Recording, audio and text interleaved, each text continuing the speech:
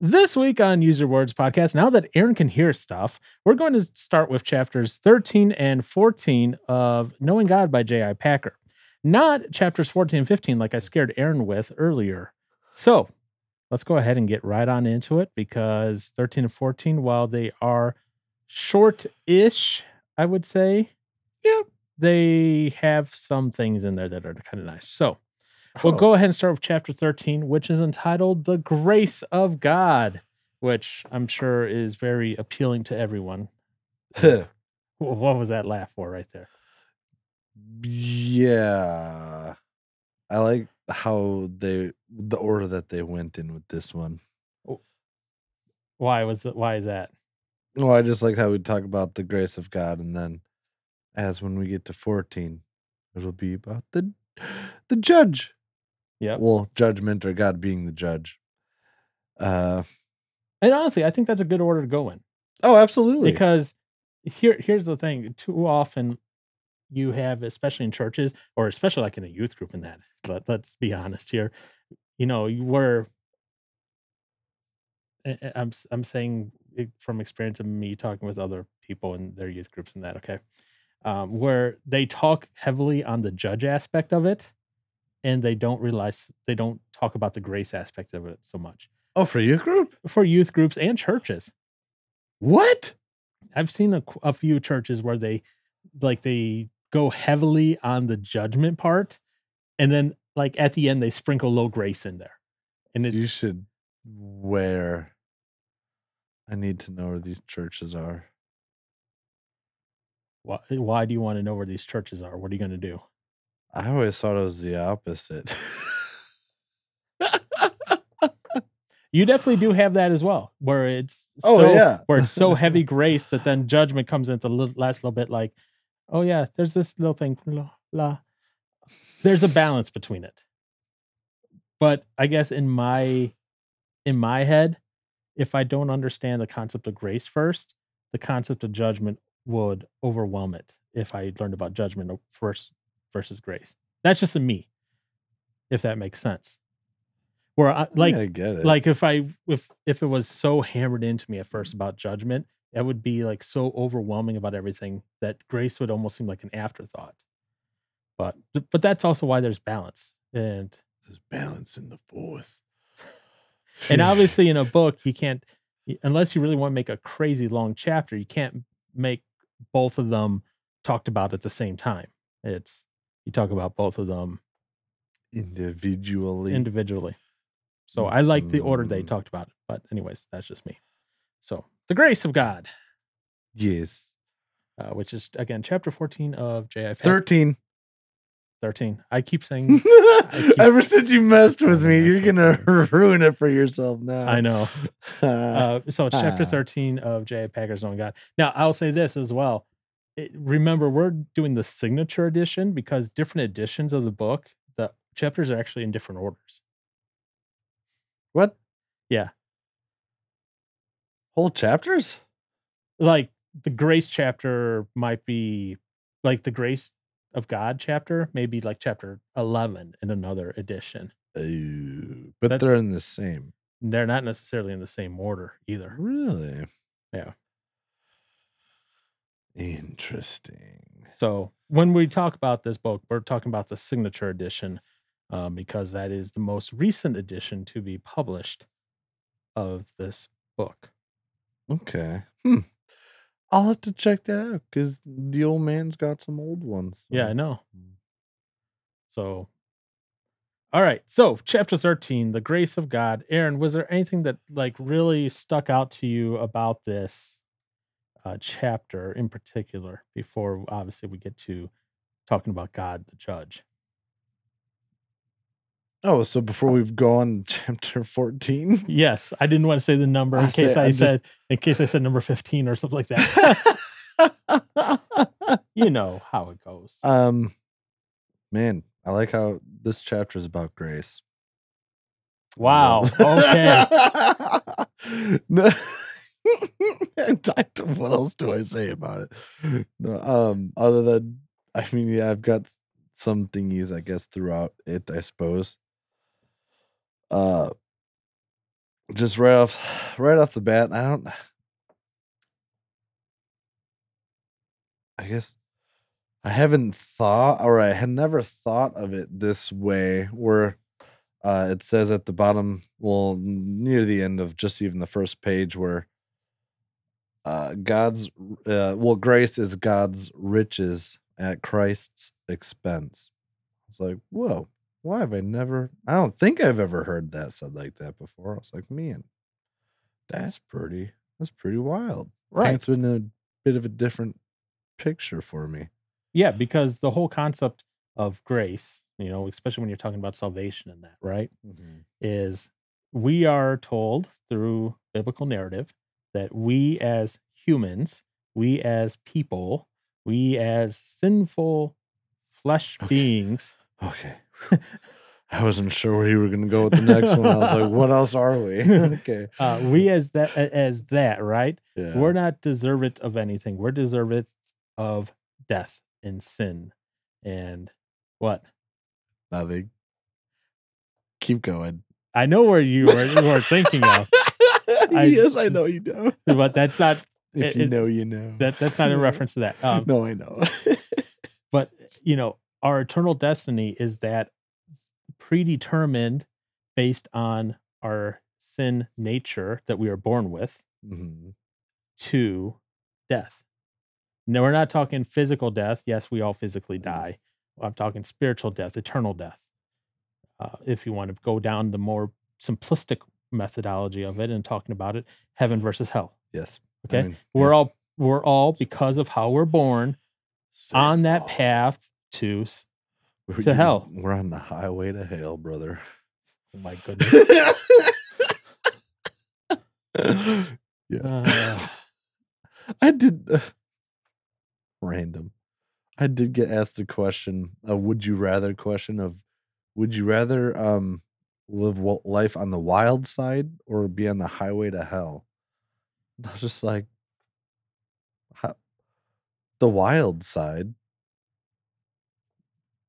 What would you do? Okay. The wild side or highway to hell? Yeah. Which one would you take? That's interesting because I would have follow-up questions, but usually in those situations, you don't get follow-up questions. You only get one or the other. You have to pick one or the other. Now, based on that knowledge and based on the answer, the data it was provided there, the wild side or highway to hell, I would have to choose naturally because I don't want to go to hell, the wild side, which is not the highway to hell. But exactly, typically in typical talking and typical way people reference things, the wild side is also the highway to hell. So, well, you would be, yeah, in a sense you would be. But I figured if I'm not already on the highway to hell, I got a chance to turn around, right? I don't know. But is the highway to hell one way? Just, well, I mean, is it just a 1-lane highway or is it a 2-lane that goes both directions? What? What? Highways typically have 2 sides.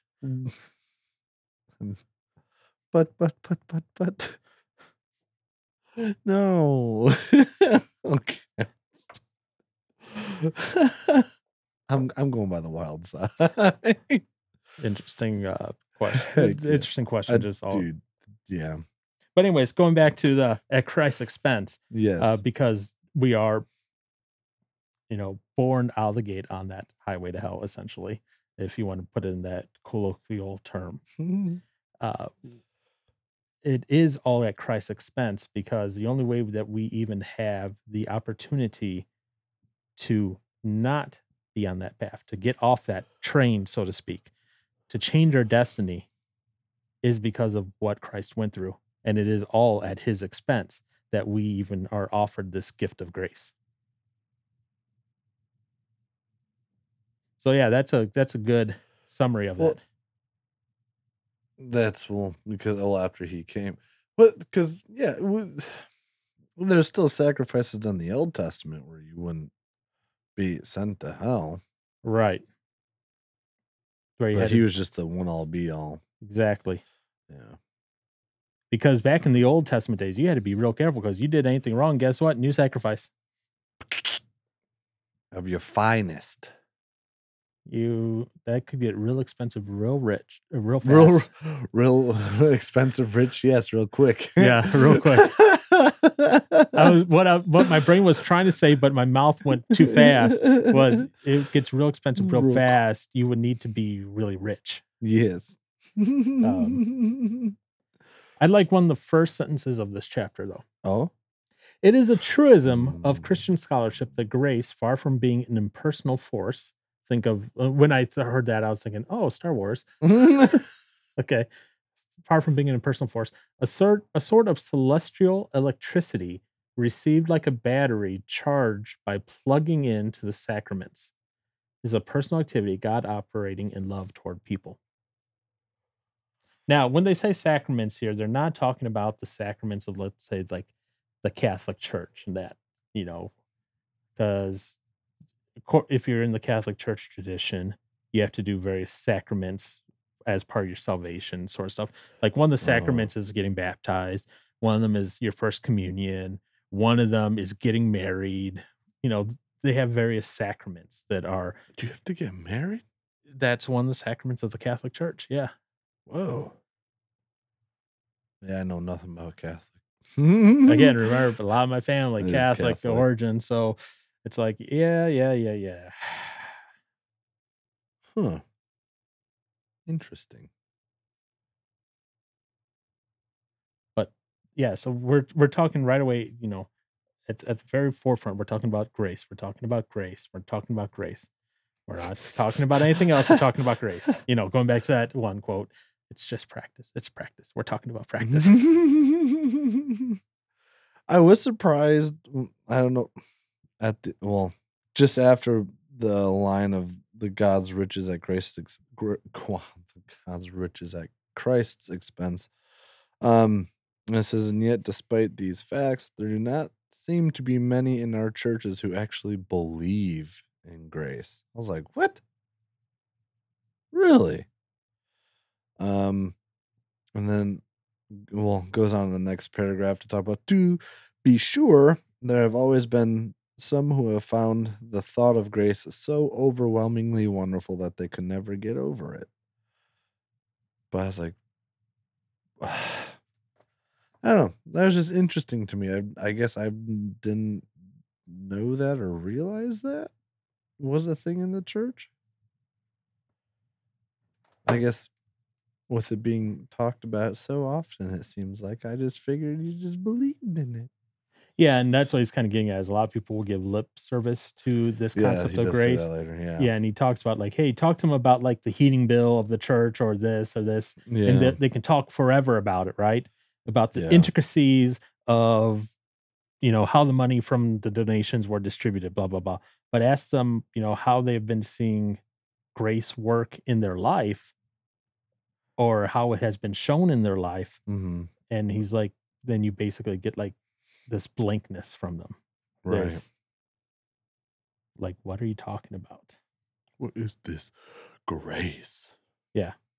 And what he ends with this little section of was, the longer they have lived without it, and I'm going to put in there grace, the surer they are that at their age of life, stage of life, they do not really need it.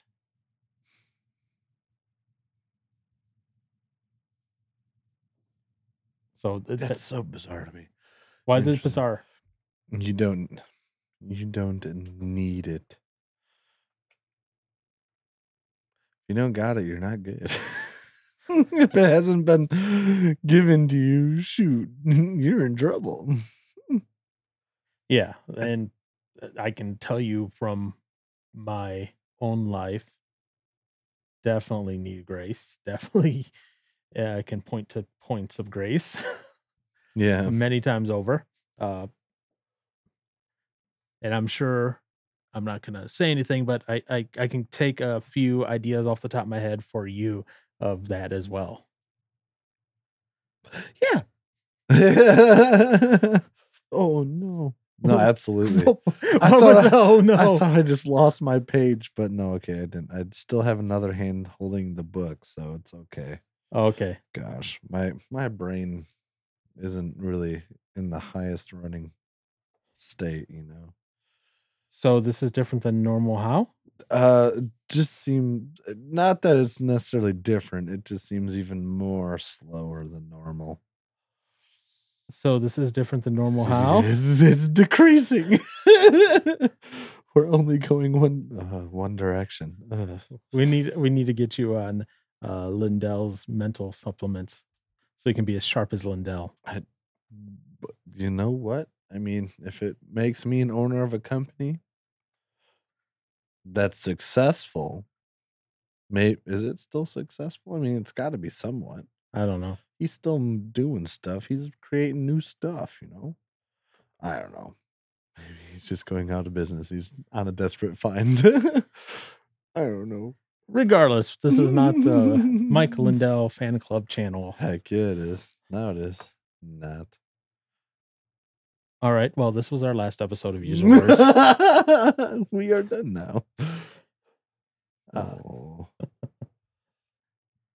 All right. Continuing on in the book. That little tangent. My brain is dead. Your brain is dead? Oh, yeah. We're going to have some fun then today. Yes. So I guess today is the day that we play Edible or Not. It'd be perfect, actually. Watch I wouldn't act any different no matter what it is. Oh, no. I don't mean like edible, like drug edible. It's the difference between our generations. Even though we're not that far off.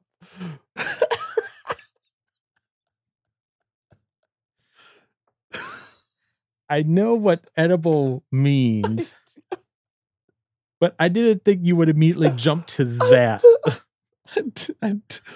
It's just, it's a musician thing, It's It's very common in the music community. I don't partake in them. We'll talk about that later. I need some grace, okay? Leave me alone. All right. Anyways, talking about grace again, back here, now that Aaron has really taken us off track. I'm so sorry. Oh, no. Anywho, anything else from this little section about grace, or do you want to go on to this no grasp of grace section? Oh, yeah, no, you go into the no grasp of grace. Okay. Section. All right. So in this section, Packer is going into the 4 pieces that he says are the reason that hinders those of us who profess to believe in grace from really believing in grace. Because basically, these previous few chapters, he's saying, hey, we talk about grace all the time in the church, but how many of the people actually believe in grace? Blah, blah, blah. That's what he says. He goes, well, here's the 4 reasons why we do not acknowledge or feel grace in one's heart. And he says, clear faith in God's grace becomes impossible if we don't feel or believe this. So the first one, it took me a second to read it and reread it and make sure I reread it properly. And I'm sure Aaron thought of it, read it, and thought of a cupcake. Dessert. Yeah, exactly. The first one is the moral ill desert of man. And I was like, interesting. The moral ill desert of man. Because it's not desert. Desert would be 2 S's. And it was at this point that I realized that I got the 2 mixed up. The book said desert, not dessert. Because apparently both me and Aaron failed English. So when you hear dessert, replace it with the word desert. This is future Paul feeling very ashamed of himself. So I was like, huh. How many times? So, what is there anything that popped out for you in this section here about the moral ill desert of man? There's a little bit just before the second, I guess, one where it's talking about, they're still, despite all the stuff they partake in, still like in their heart, like they're good folks. And so I guess, I guess I'll just Read the little snippet. It says, for modern men and women are convinced that despite all of their little, oh gosh, I can't even say that word, Peccadillos peccadillos, or dillos, peccadillos. peccadillos. Yeah, yeah. Drinking, gambling, reckless driving, sexual laxity, black and white lies. Which why do you gotta point it out? They're all the same. A lie is a lie, dang it. Sharp practice, and I don't know what sharp practice in trading is per se. So I don't know what that's all about. Yeah, I'm not sure either. That one was a weird one. A dirty reading and what have you. They are at heart thoroughly good folks.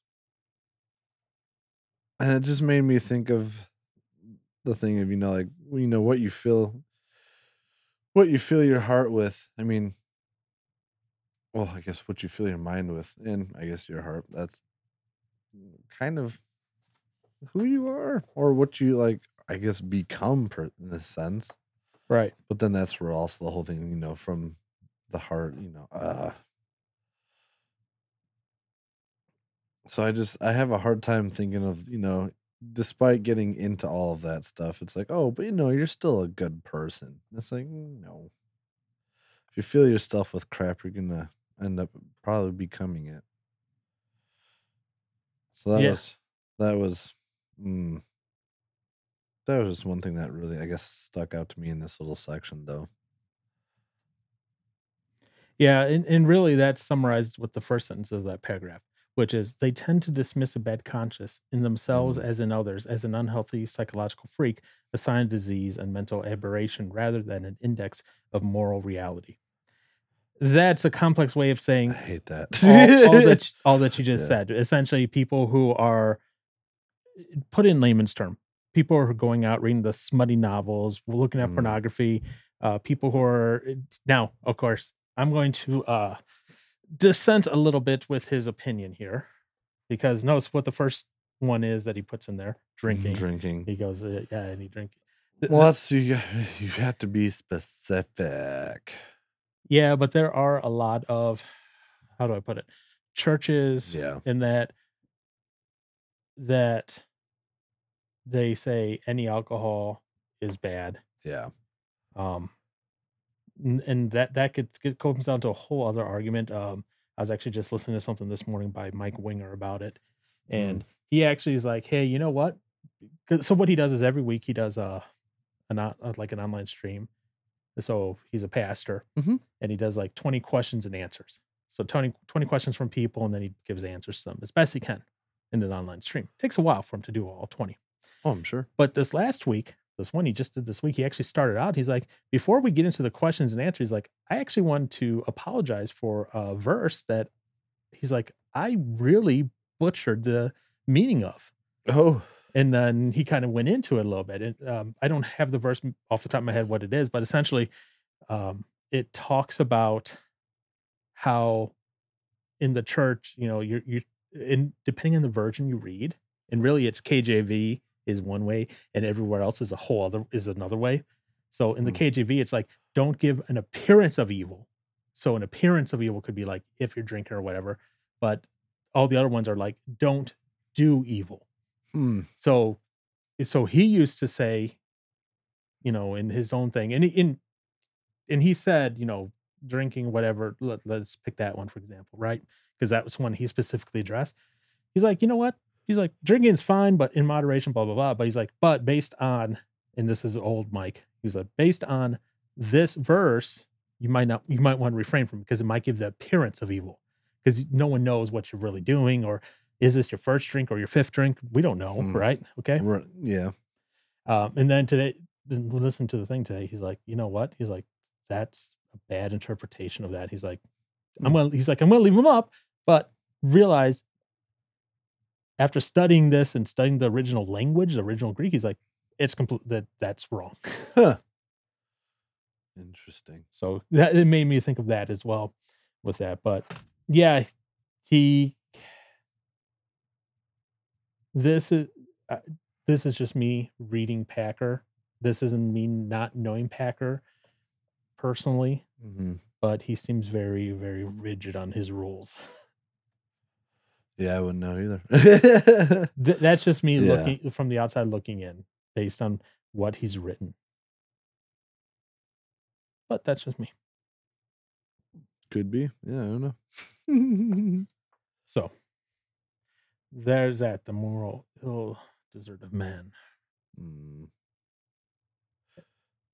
Was there anything else in there that...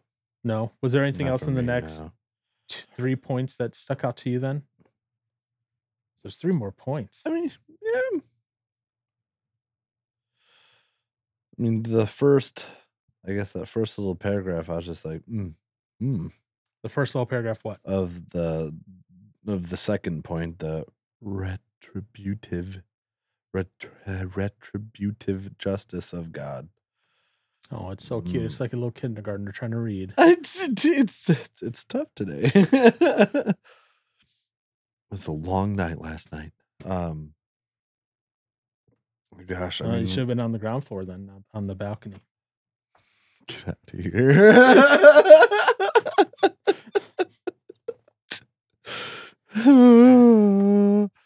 Maybe other people will get that later on. Probably not. No, yeah, probably not. Maybe a few. But... What if we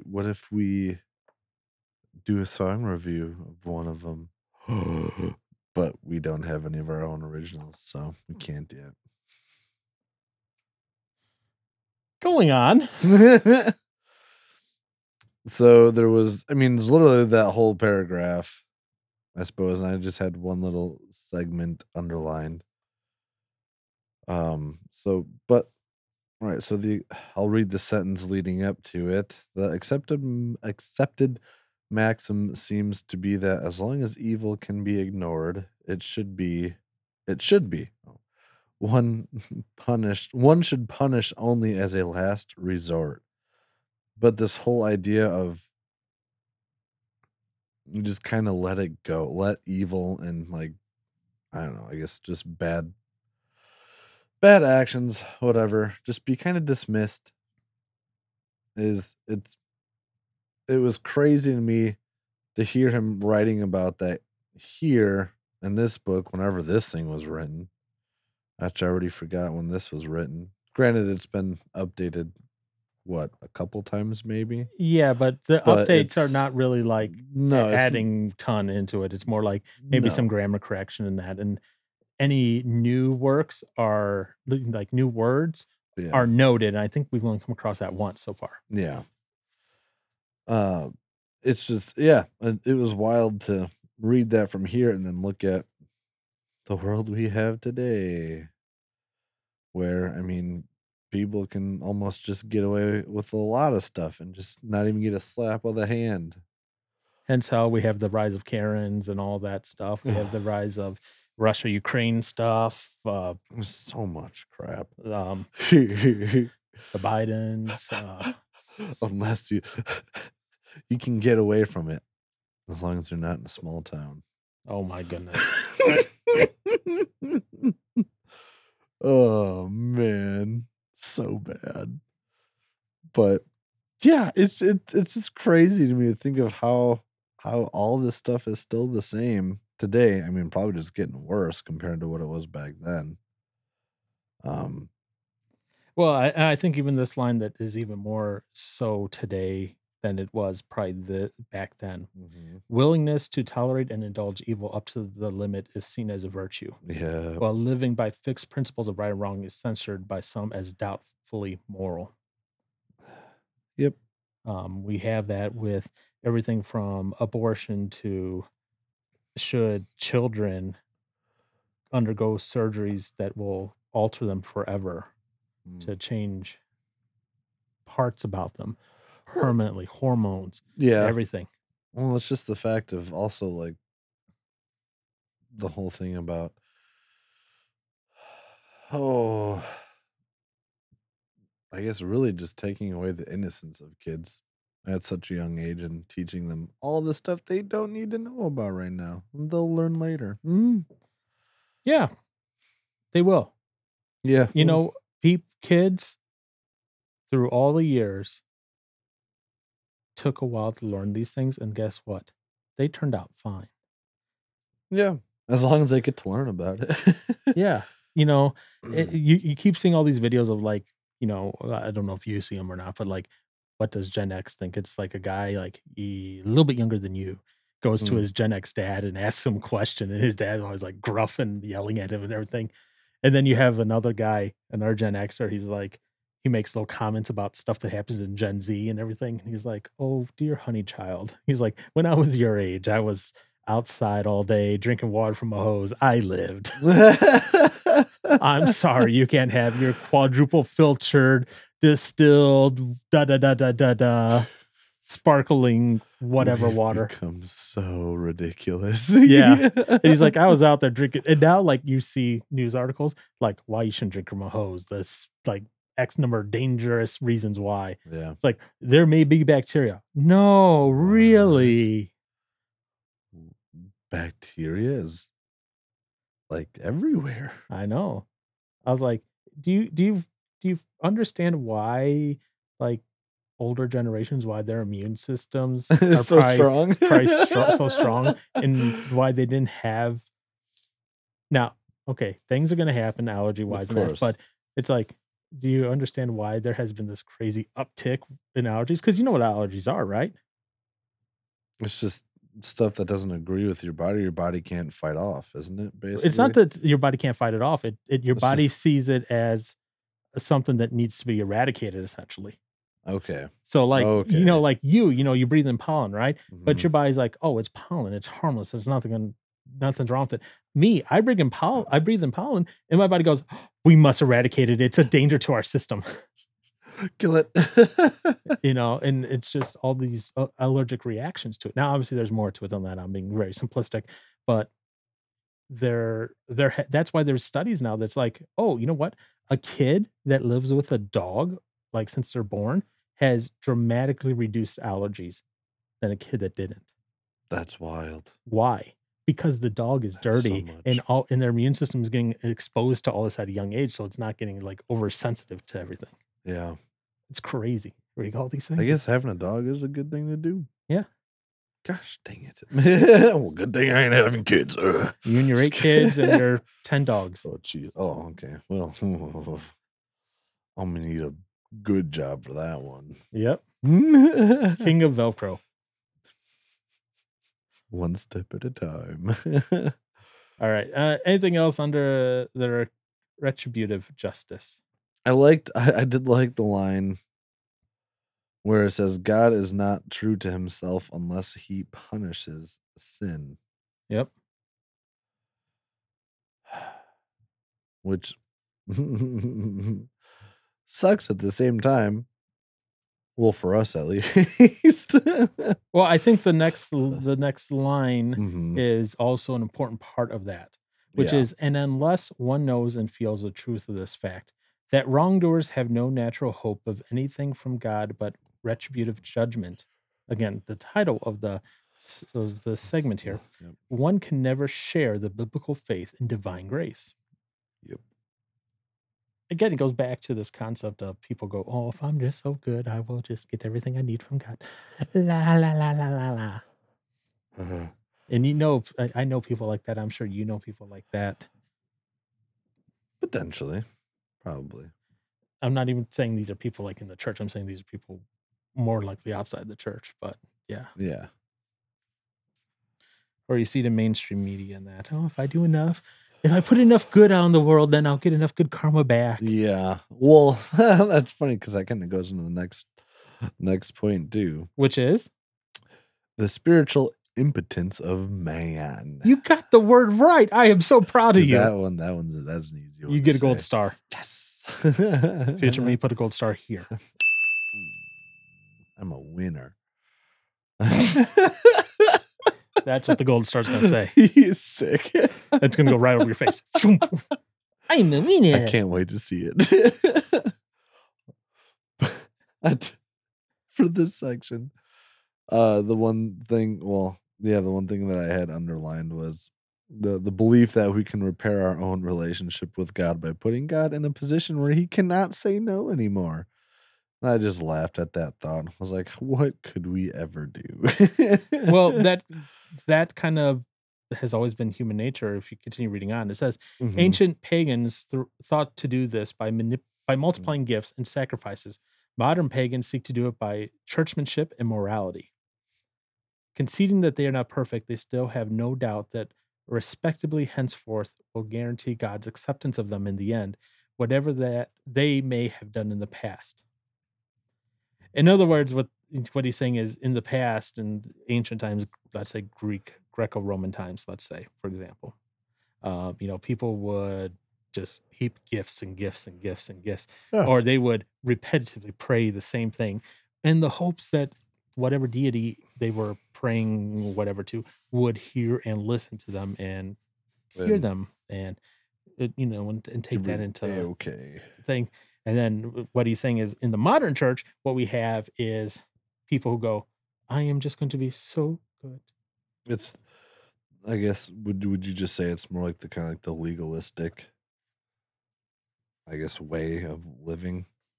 I wouldn't say legalistic, I'd say performative. Yeah. The So it's reason just the well the based re- on good works. well no, the reason I say performative and not legalistic, Yeah. a legalistic, that person at least for the most time, if they're legalistic, they're at least going to follow their own rules as well. Whatever those rules are that they're being legalistic about, or that's drinking, smoking, whatever. Okay. Right. Performative is going to be that It's just performative. They're going to go to church. They're going to be they're gonna good around the people from the church. They're going to do stuff like that. yeah, it's they're trying to outdo the bad sort of thing. Yep. Especially when they're in a setting where others may see them. Mhm. Which then I always like generally, I guess I shouldn't say I always, but I normally do. I always like the little like poemy stuff that they got Okay. in the sections. But so for like this one being not the labors of my hand can fulfill thy law's demands. Could my zeal no respite know? Could my tears forever flow? All for sin could not atone. Ooh. And then the last line. Thou must save, and thou alone. Yep. Mm. And I underlined then one of the last lines here, to mend our own relationship with God, regaining God's favor after having once lost it, is beyond the power of any one of us. And one must see and bow to this before one can share the biblical faith and God's grace, which I'm just going to make a side remark. Outside of that, I find it funny that he ends the phrase with that. And one must see and bow to this before one can share the biblical faith and God's grace, because he's pretty strongly Calvinist, and he goes, "Well, if God wants to save you, He's going to save you regardless, and He's going to give you His grace regardless." Oh, so you're just So that going on the whole sharing thing. and that's why I just was like, I sometimes just I'm like, please be consistent with the Calvinism. But that's just me. But beyond that, uh, Well, I Calvinism, guess, but that would be. I mean, then you wouldn't even be doing what the Bible calls us to do, anyways. which is As far as going out and like preaching the gospel to the lost, like seeking and saving the lost. oh yeah, so that's a whole other thing, and they always say, "Well, we do it because we're told to, and we have Right. 100% effect." And I've heard someone go, "Well, I'm 100% effective when I preach." He goes, "Because those God will save are going to be saved, and those guys won't be saved. So I'm 100% effective." I'm like, How does that make it, sense? it doesn't. But yeah, because in my mind, I'm reading that last sentence, and one must see and bow to this before one can share the biblical faith in God's grace. I'm like, Hmm. that's a complete contradiction to the Calvinistic view, because Calvinism states that God will save whom He wants to save, regardless of what you want to do, where you want to be saved or not. And so I'm like, those statements that doesn't work with Calvinism, but What, just sharing biblical faith? No. That last sentence there. One must see and bow to this before one can share. Yeah. He's not saying share the biblical faith like you're going out and preaching. He's saying share the biblical faith as in being a part of receiving grace. That's what he's saying. Mm. That's so he's not saying share like you go out on the street corner and preach. He's saying share like you receive your portion of it. That's what he's saying. Oh, Yeah. I got you. So that's why I said, for me at least, those two are that's a contradictory statement with Calvinism, but take the Calvinism out of it, and I agree. Huh. That's just me. I am not a Calvinist at all, but not gonna get into that whole Calvinism thing right now. Interesting.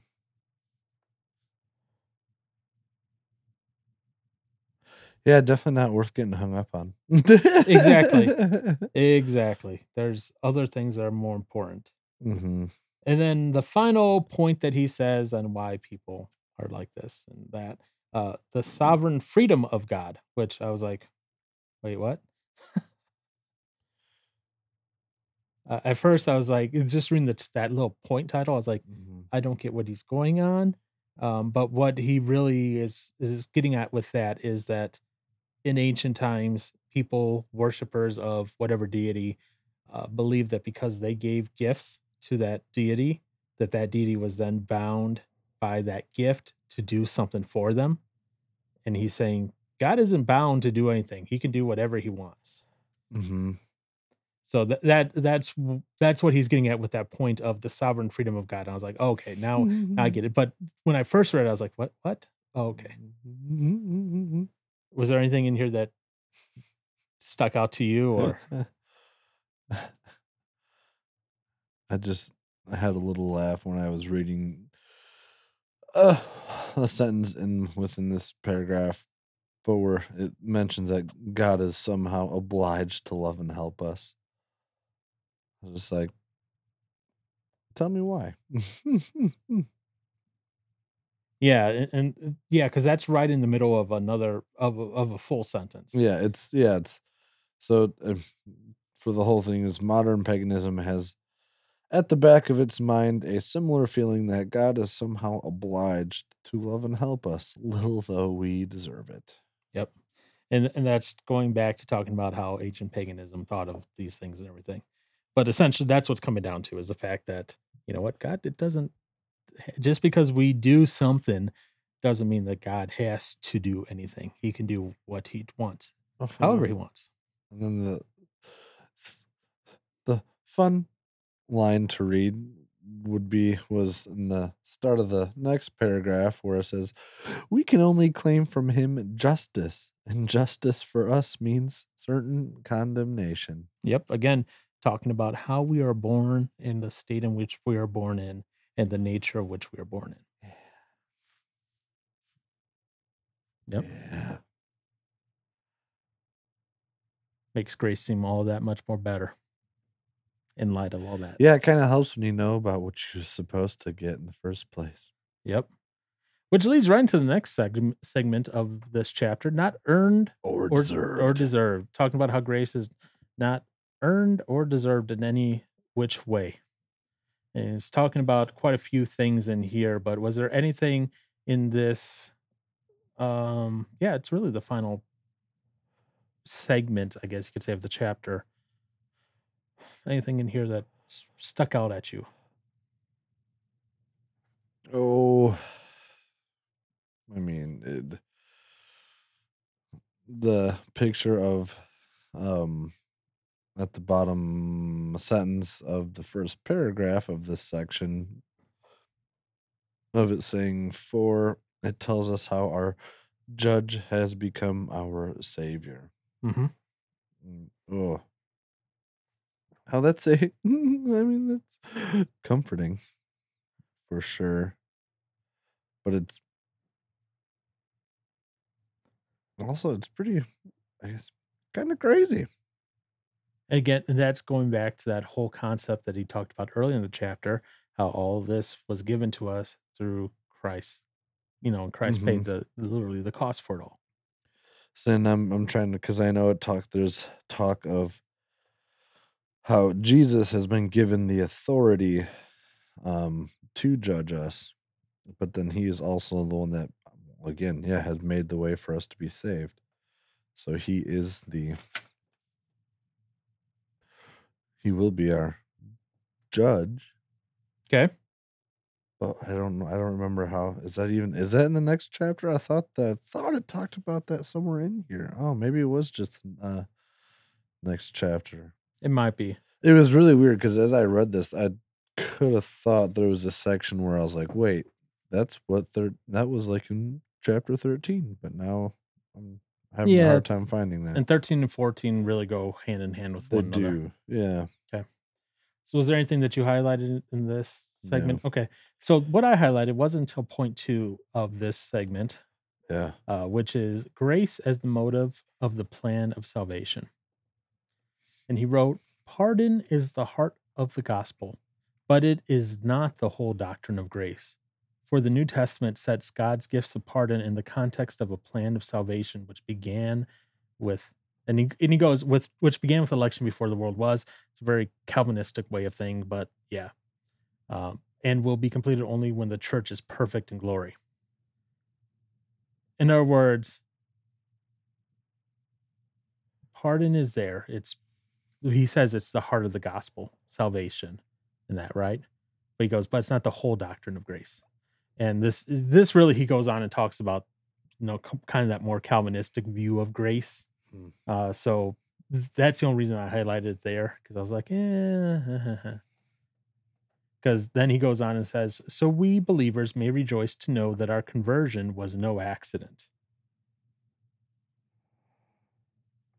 but an act of God which had in its place in an eternal plan to bless us with the free gift of salvation from sin." Again, this is going back to the whole Calvinistic idea that you have no choice in the matter. If God wants you to be saved, you're going to be saved. I'm trying to find where that is. Where's that?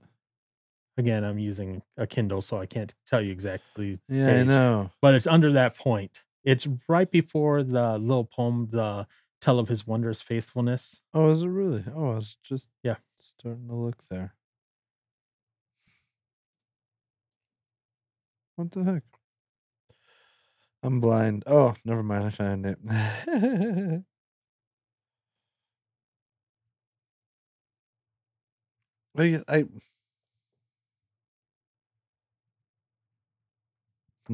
What?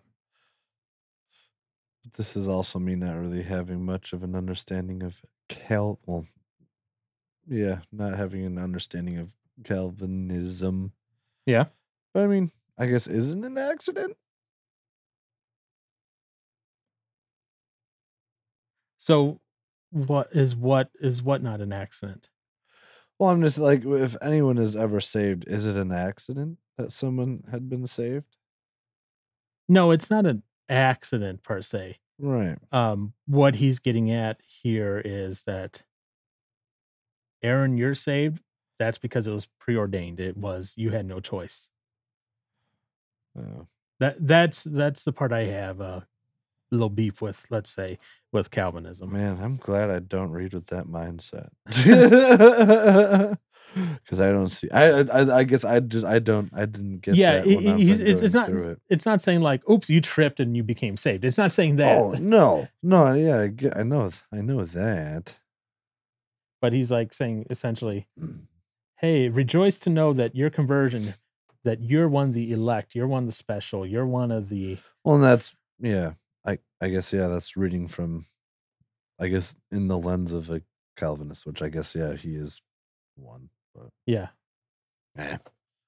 I know, and reading, it's a blessing and a curse, being able to tie these things together, because then you start reading things and you're like, but reading it through that lens, okay. But that's just me. That's just me. Other than that, I got nothing else on chapter 13. What do you got? I just wrote oof at the end of it. Okay. What part of the end? It was just the last line or whatever of the chapter. Do you claim to know the love and grace of God in your own life? Prove your claim then by going and praying likewise. I'm like, oh. Why did that make you go, oh?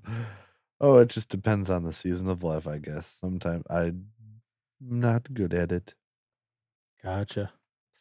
So it's just kind of like, prove it. It's like, okay, I'm sorry. All right. But yeah. Next chapter? Sure. All right. So now chapter 14, or as I kept telling Aaron, chapter 15. It's called God the Judge. Now this one goes right along with grace. Why are you going? I don't want to go to 15. Why? The wrath of God. I don't want to do that one now. Well, that one's coming up next month. So great. At the rate we're going, maybe we'll get done with the book by the end of the year. I doubt it. So, God the Judge. Oh, yay. Man, this one was easy to read, but also at the same time, I was like, part of me was like, oh, I can skip it because I know so much, but at the same time, it was good. So, was there anything that stuck out to you, sir, in the intro segment before he gets to the characteristics of the judge? Well, so for kind of like when we were talking about how you somehow from your experience, there's been, or from what you've seen, there's always so much talking of like the judgment and stuff of God. Mm-hmm. Where for me, it's like, maybe I'm just not paying attention. I don't know. But I was more on the line of where he says in here is like, but speak to them of God as judge, and they frown and shake their heads. Their minds recoil from such an idea. They find it repellent and unworthy. Mm-hmm. And yeah, I mean, people, that's where I think of like, people enjoy the warm fuzzies, the stuff that makes you feel good. So grace, yay. But as soon as you get to the judge aspect of God, it's just like, oh, I want to talk about that. Sound like a sad, depressed dog there. We're going, oh. I think of Josh's dog. Scout. Oh, Scout. Poor guy. Always looks like he's in existential dread. Yeah, exactly like that. I need to go pay a visit to that doggo. I think we need to go liberate the dog. Maybe that too. Anyway, go on. But that was it for like the intro section of it. Okay. Yeah, and he talks a lot about what is a judge in here, and he references a lot of scriptural verses throughout it. Yes, he does. As well. Which is not a bad thing to go through, but if we were to go through that entire list right now, well, this will be broken into two parts, one part being just the judge part. Oh, for sure. It's quite long. But that's okay. I wish I'd just taken some time to really go through all of them, actually. Because I totally didn't go through all of these. Yeah, that's okay. There's quite a few in there. Mm-hmm. But he gets to the first section of his chapter, which he calls characteristics of the judge. And characteristics of the judge is a nice way of saying, what is a judge? What does a judge mean? What does it mean to be a judge? At least in the terms of the Bible. We're not going to talk about the current political system and what a judge is and judges and all that fun stuff. Okay. Now, some of it does go across. Some of it, yeah. Some of it does. For example, the judge is a person with authority. Yep. It matches. And he does make a point here in there. He goes, in most modern states, most modern, that's, I'll give it to him. Whatever. Maybe it was more true back then for him. Okay. The legislature and the judiciary, I can speak English. Those are weird words. I hate them. Are divided so that judges do not does not make the laws he administers. But in the ancient world, that was not so, and it is not so with God. Words, I can speak them. He is both the lawgiver and the judge. So what he's saying is, back in the day, a judge would do both. He would both create the law and execute the law. Enforce it. But if we're being honest here in modern day America, judges, their judgments become essentially a new law, in essence, because further judgments are then rendered by that law, by that judgment. Yeah. But that's splitting hairs. Not going to go here and there right now. That's just how it is. Okay, cool. He also says the judge is a person identified with what is good and right.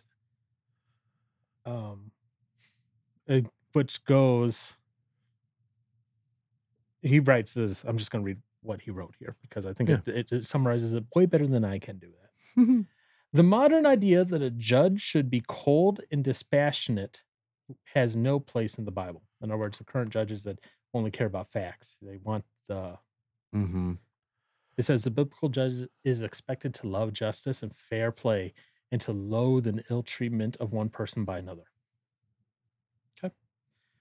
The judge is a person of wisdom to discern truth. Yeah, I think we can all get behind that, right?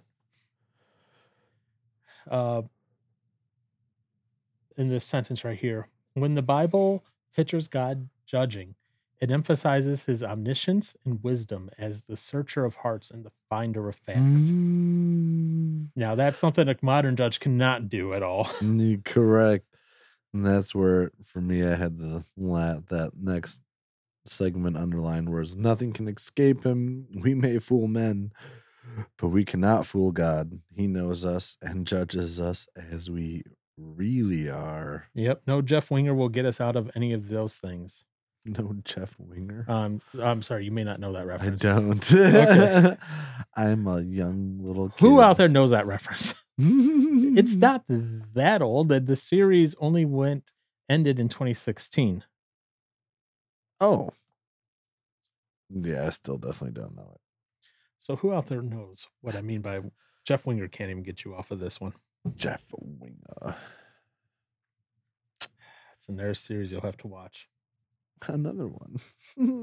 Yep. I don't have time. And then the last thing, the judge is a person of power to execute sentence. Oh, wait, did you have something else there that I skipped over that you wanted to emphasize? It was a section where it says, God will know his judgment is according to truth. This is what, I guess, I don't know, it says factual truth as well as moral truth. I was just like, wait, what's the difference? And then he judges the secrets of men, not just their public facade. Yep. Oh, and that's the part of me that inside just like, yes. Why are you going, yes? Look, I mean, there's just so much fake, the whole facade stuff where people just, you see one thing on the outside and you know it's completely different on the inside. And for those that think they can get away with whatever it is that they're doing, it's like, nope. Sorry, bud. Yep. Hopefully you get that fixed before it's too late, but if not. Yeah, that comment of his about factual truth as well as moral truth. Yeah, I don't get that. So factual truth, we know what factual truth is, right? Yeah. Black is black, white is white. 1 + 1 = 2. There's two genders. Obviously there's those rare exceptions where someone's born with, both or none or whatever. In the general sense. Yes. Okay. Outside of those random mutations, that's scientifically accurate. Okay. How could you trust the science on this one, man? What? Okay.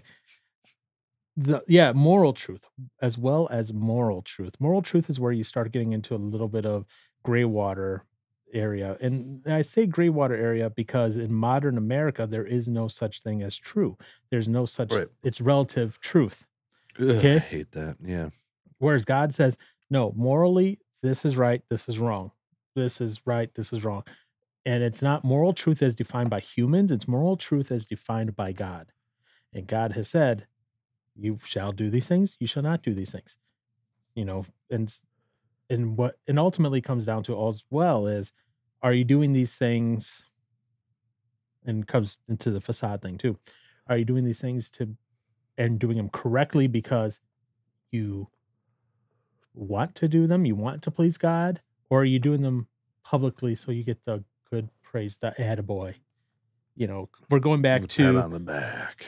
that imagery that we have in the New Testament, that little story of, you know, you have the two people praying in the temple, and one's like, you know, praying, you know, all of these grandiose prayers saying, at least I'm not like the tax collector over here or whatever, this sinner over here, you know, saying all these things. But then that guy who is quote unquote the sinner in the corner is, you know, beating his chest, essentially saying, God have mercy on me, a sinner. Yeah. Hmm.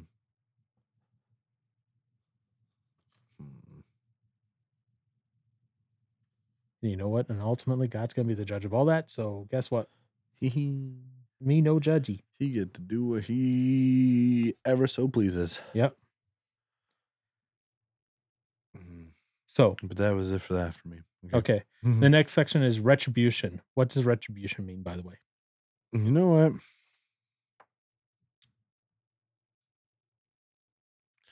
I don't even really know the actual definition.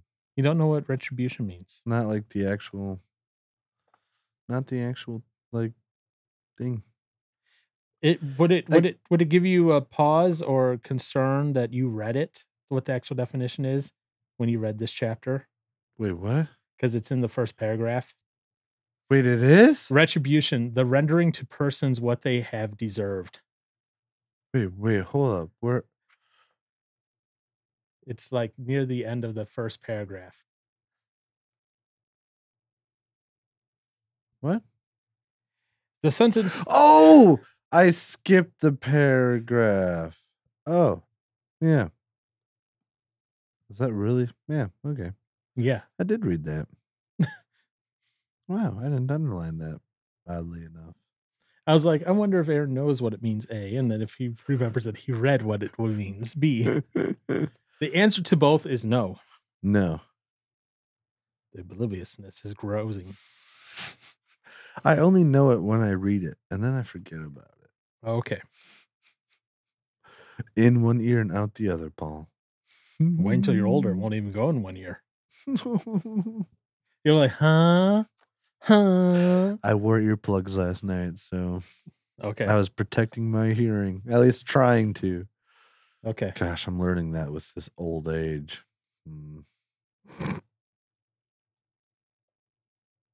This old age.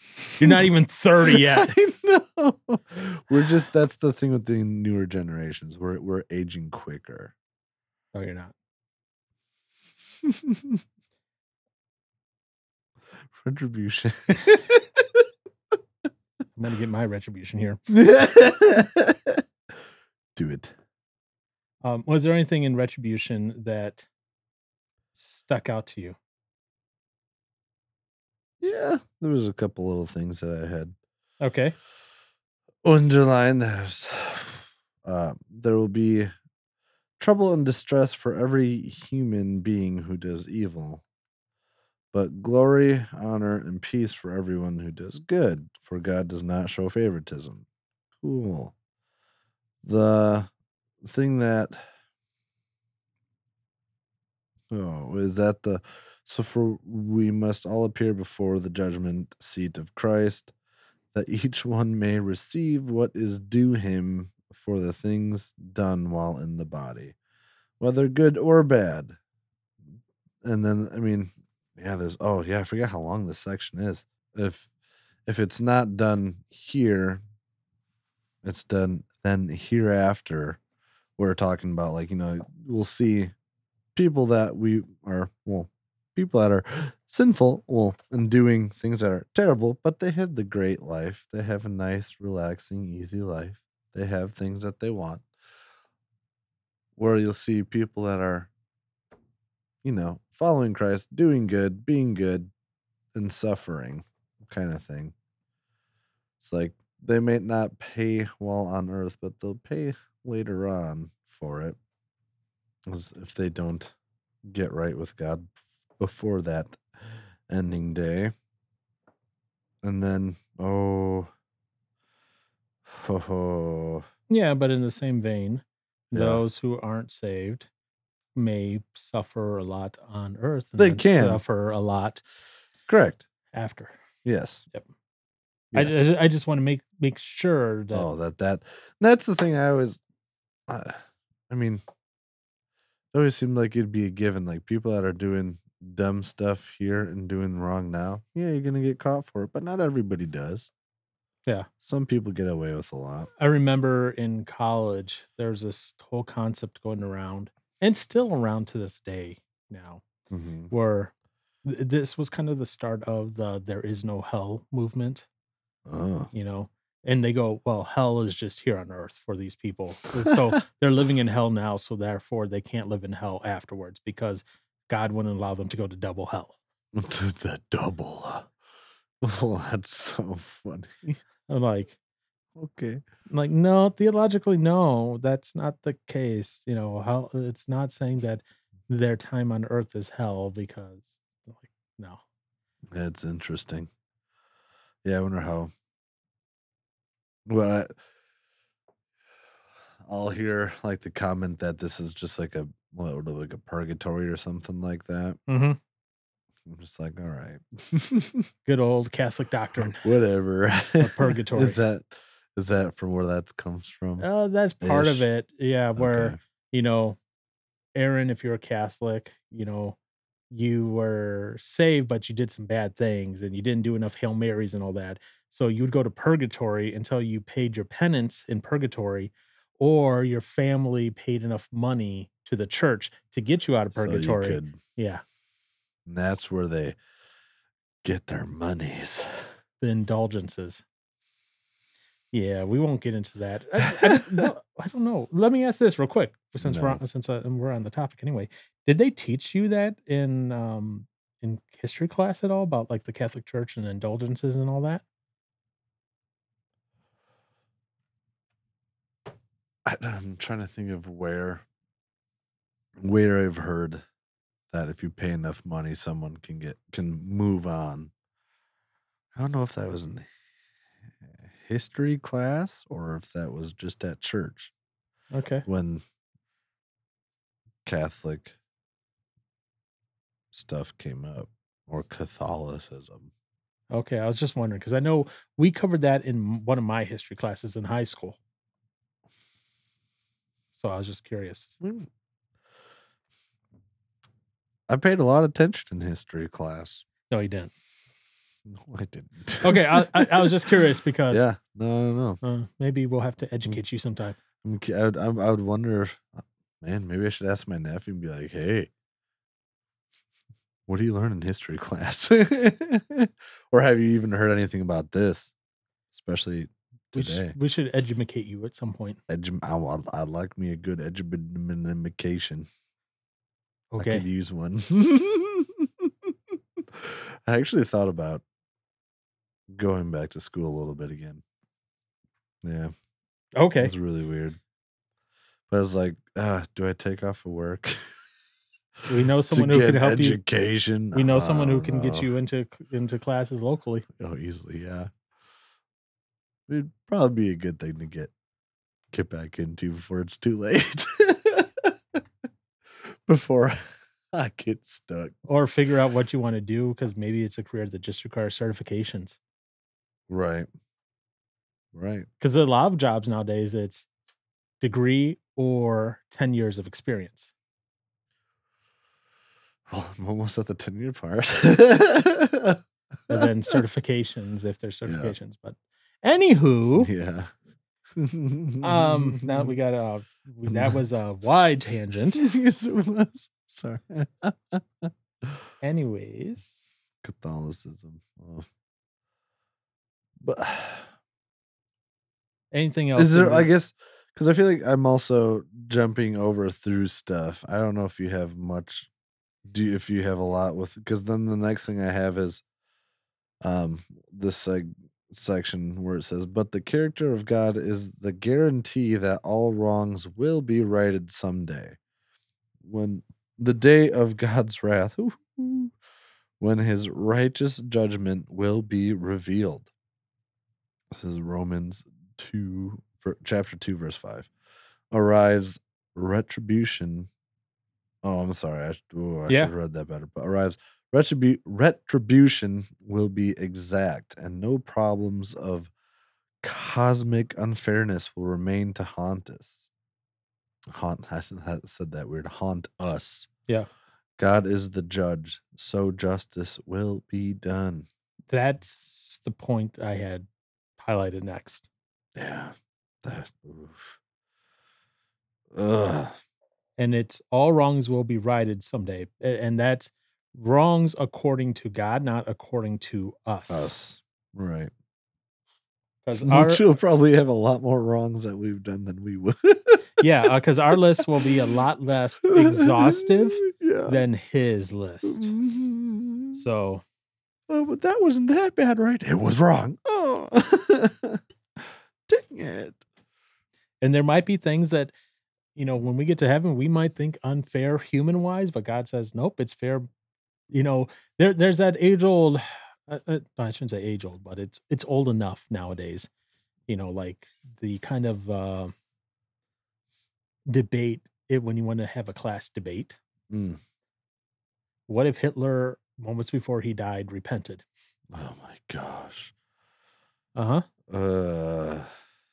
And you're standing up there in heaven, worshiping God, and next to you is good old Hitler. Right.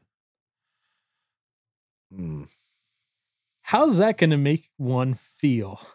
More from an earthly perspective, we'd go, that's unfair. Oh, absolutely. But from God's perspective, he goes, well, it's unfair that any of you get here. Get in here, right?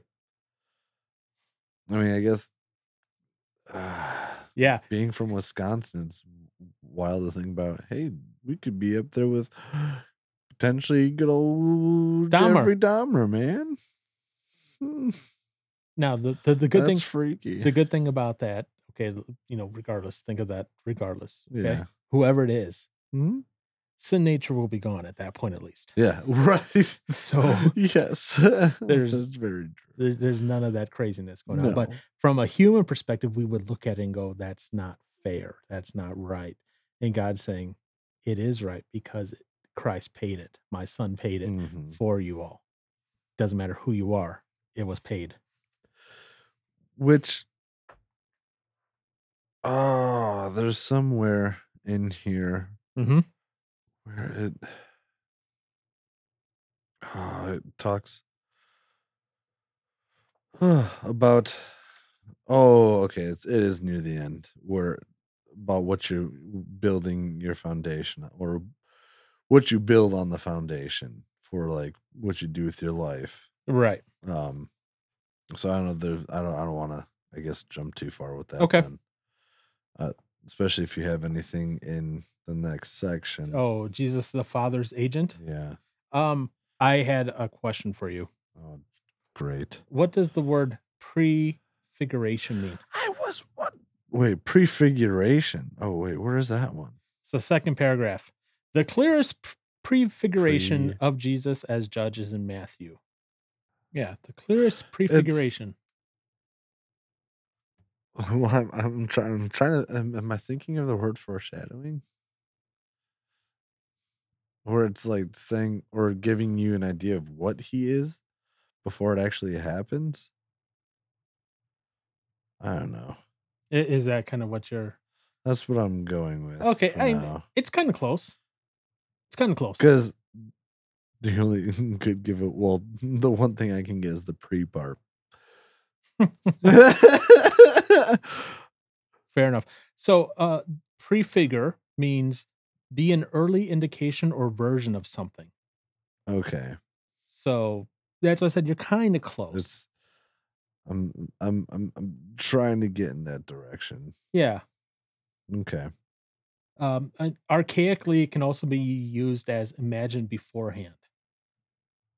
Latin, it means represent beforehand. It comes from the two words "pre," which means before, and "figurare," which means to form, fashion. Figurare. So the clearest prefiguration, in other words, the clearest image of Jesus as a judge before he's actually a judge is in Matthew. Okay. I just want to know what if you knew what that was or not. Yeah, it's about as close as my brain would get with it. Hey, you know what? You did fairly well, sir. Heck yeah. So I really had nothing else in that section. On that section, to be honest. The next thing I have is under Index of the Heart. Okay. So blow me away with your knowledge and things that you have highlighted. And oh yeah, I'll say what's already been said. Which is? Men will have to give account on the day of judgment for every careless word they have spoken. Oof. For by your words you will be acquitted, and by your words you will be condemned. Oof. Yep. I think I've probably said a lot of careless words in my time.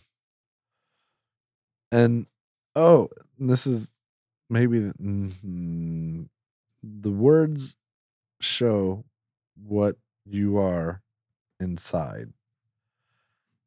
I guess maybe that's what I was thinking of more so when previous chapter. It's like, you can be involved in all these things, but overall you're a good person. It's like, but from what you feel yourself with inside is in your heart, and that's going to come out one way or another. And then just the next little bit that's basically just saying the same thing. For out of the overflow of the heart, the mouth speaks. That's convicting. Anything else in this section? Is this still the same section? Oh, it is still the same section. Where it talks about if any man builds on this foundation using gold, silver, costly stones, wood, hay, or straw, his work shall be shown for what it is, because the day will bring it to light. It will be revealed with fire, and the fire will test the quality of each man's work. If what he has built survives, he will receive his reward. If it is burned up, he will suffer loss. He himself will be saved, but only as one escaping through the flames. And that's just a direct quote of 1 Corinthians 3:12 through 15. So it's nothing bad to Heckroach. He's just quoting the Bible directly. That's the Bible right there. Yep. Yeah. Okay. Oh. And see where I okay, anything particular about that, I guess, for you, other than just giving you the shivers? I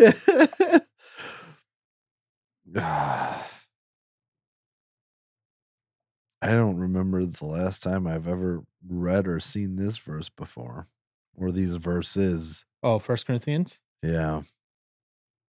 Because, man, that really, it's just, I guess, quite a wake-up call. I remember one of the first times I heard this verse, part of this. Oh, man, I was in youth group at the time. Oh.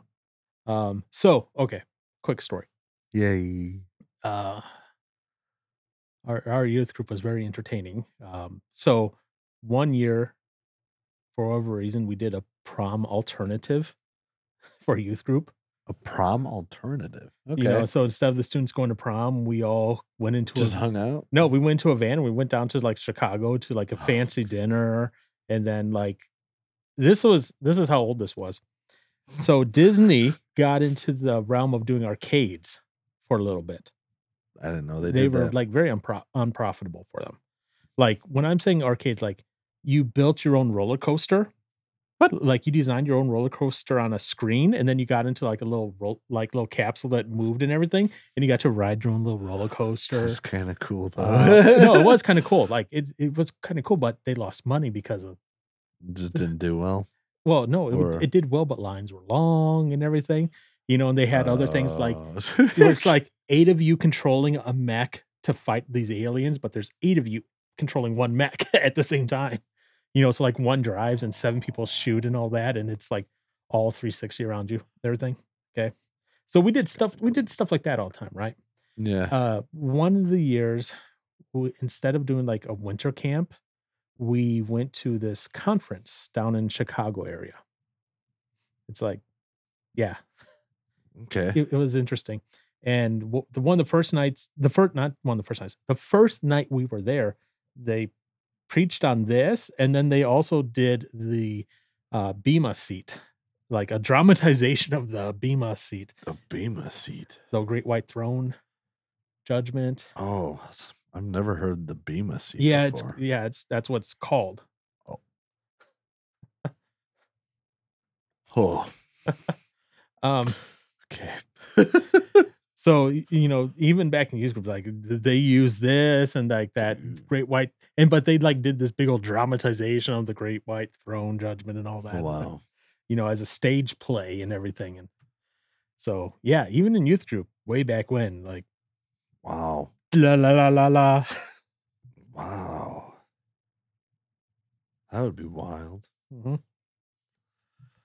So, okay, was there anything else from there or no? Because not from that one. Okay. The next one is no need to flee. Okay, because I do have something highlighted in there. Ooh. Which is the next paragraph, actually. Oh. So which is this? Final judgment will also be according to our knowledge. And I read that at first and I was like, huh, that's interesting. What does he mean by that? And then after I asked that question, I went, what does he mean by that? And I go, oh, wait, I know what he means by that. Uh-oh. And then I read the next sentence. All people know something of God's will through general revelation. Do you know what general revelation is, sir? Heck no. Really? I don't think so. Okay, so general revelation, and you find this in the Bible as well, is that I'm going to simplify it for you, okay? Yay. It's the concept that someone who has never been preached to, Christ has never been shared with them at all. They can still know about Christ through things like nature. It's that concept. That's general revelation. Oh. Okay. Now you know what it is. So, people will go, well, how do the unreached tribes of wherever know? How could any of them be saved? They can know through general revelation is what they're saying. Yeah. Okay. So, and then continues on. Even if they have not been instructed in the law of the gospel and are all guilty before God for falling short of the laws of the best they know. But ill desert is graded according to what that best was. Then you go see Romans 2:12 and Luke 12:47-48. The principle of operating here is that where a man has not been given much, much will not be expected of him. I don't know if I agree with that 100% because what he's saying is like a sliding scale at that point. There's still the basic understanding of, salvation. You have to be saved through Christ. You can't just be like, well, I know this little bit, so I did this. Oh, yay, I'm saved. Oh, yeah. Okay, I see what you're saying. So that's the only part that I was like, but everything else there was pretty good. And then, do you have anything else to end out the chapter? He knows our secrets. And on Judgment Day, the whole of our past life will be played back, as it were, before him and brought under review. That's no bueno. Not looking forward to that rewind, huh? No. Absolutely not. Gosh, I guess that's just all the more incentive to be like, as to, as I highlighted underline, not highlighted, near the bottom is seek him now.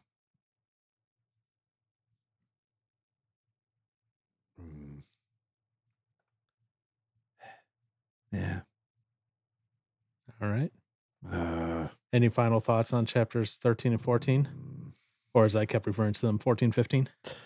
Yeah, I'm already not looking forward to 15 now. The wrath? Yeah. Well, we're going to read about the wrath, right? Yeah. That's next. That's 15.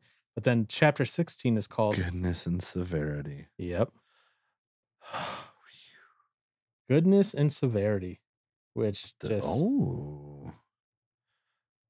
Then 17, the Jealous God. Whoa. Yep. But then after that we go into part 3. Yep. If God be for us. Cool. So we're getting there slowly. It's getting better again. Well, it's getting more uplifty. Aaron's never gonna pick another book like this again. Heck no. Just kidding. The next book is gonna be dude. The Bernstein Bears, dude. Is it Bernstein or Bears? Bernstein. Or is it Bearstein? I guess I've always said a Bernstein because they're bears. But it could be the Bernstein Bears. It probably is the Bernstein Bears. Because there's that controversy. Yeah. Okay. Anyways, anything else on these 2 chapters or no?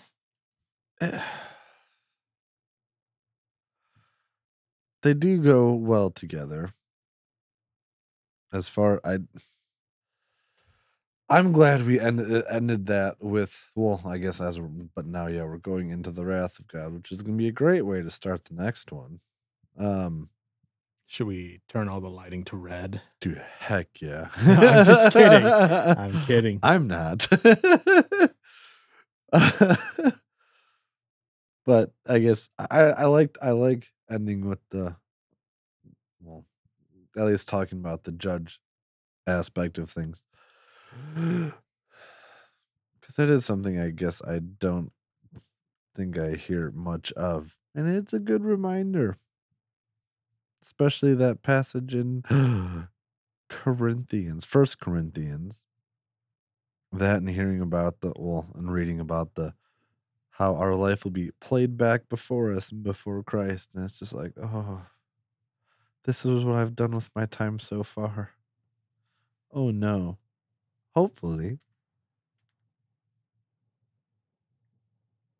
I will do as I underlined in there. Seek him more now and more, I guess what's the hastily? I don't know, would that be a word to use? Sure. I don't know. I'm gonna go with that one for now. Hastily means like quickly. Quick, yeah. With urgency and yeah. I don't know. I think as a first song for your band AJ and Friends, you should write a song based on that chapter. About the judge? God as judge? Yeah. Dude, that'd be a heavy song. Heck yeah. That's the first AJ and Friends song. Dude, make something sick.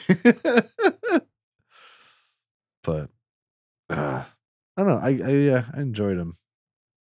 I enjoyed these chapters.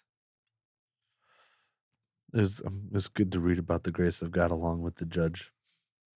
God is judge. Try to convince me more. Your facial expressions are not saying that you're like, oh, well, it's glad to read these chapters. I'm glad to read these chapters. Try to convince me more because right now you're not convincing me too well. Oh, it was good. I'm just thinking of myself. That's all it is. Okay. Any other final commentary, sir? Or no? No. All right. Well, thank you for joining us this week then. Next week, we're going to be talking about, the wrath. Oh, wait, next week. I'm sorry. That's next month is about wrath. I'm an idiot. Next week, we'll be talking about one of 2 songs that we're going to be talking about this month. We'll see which one.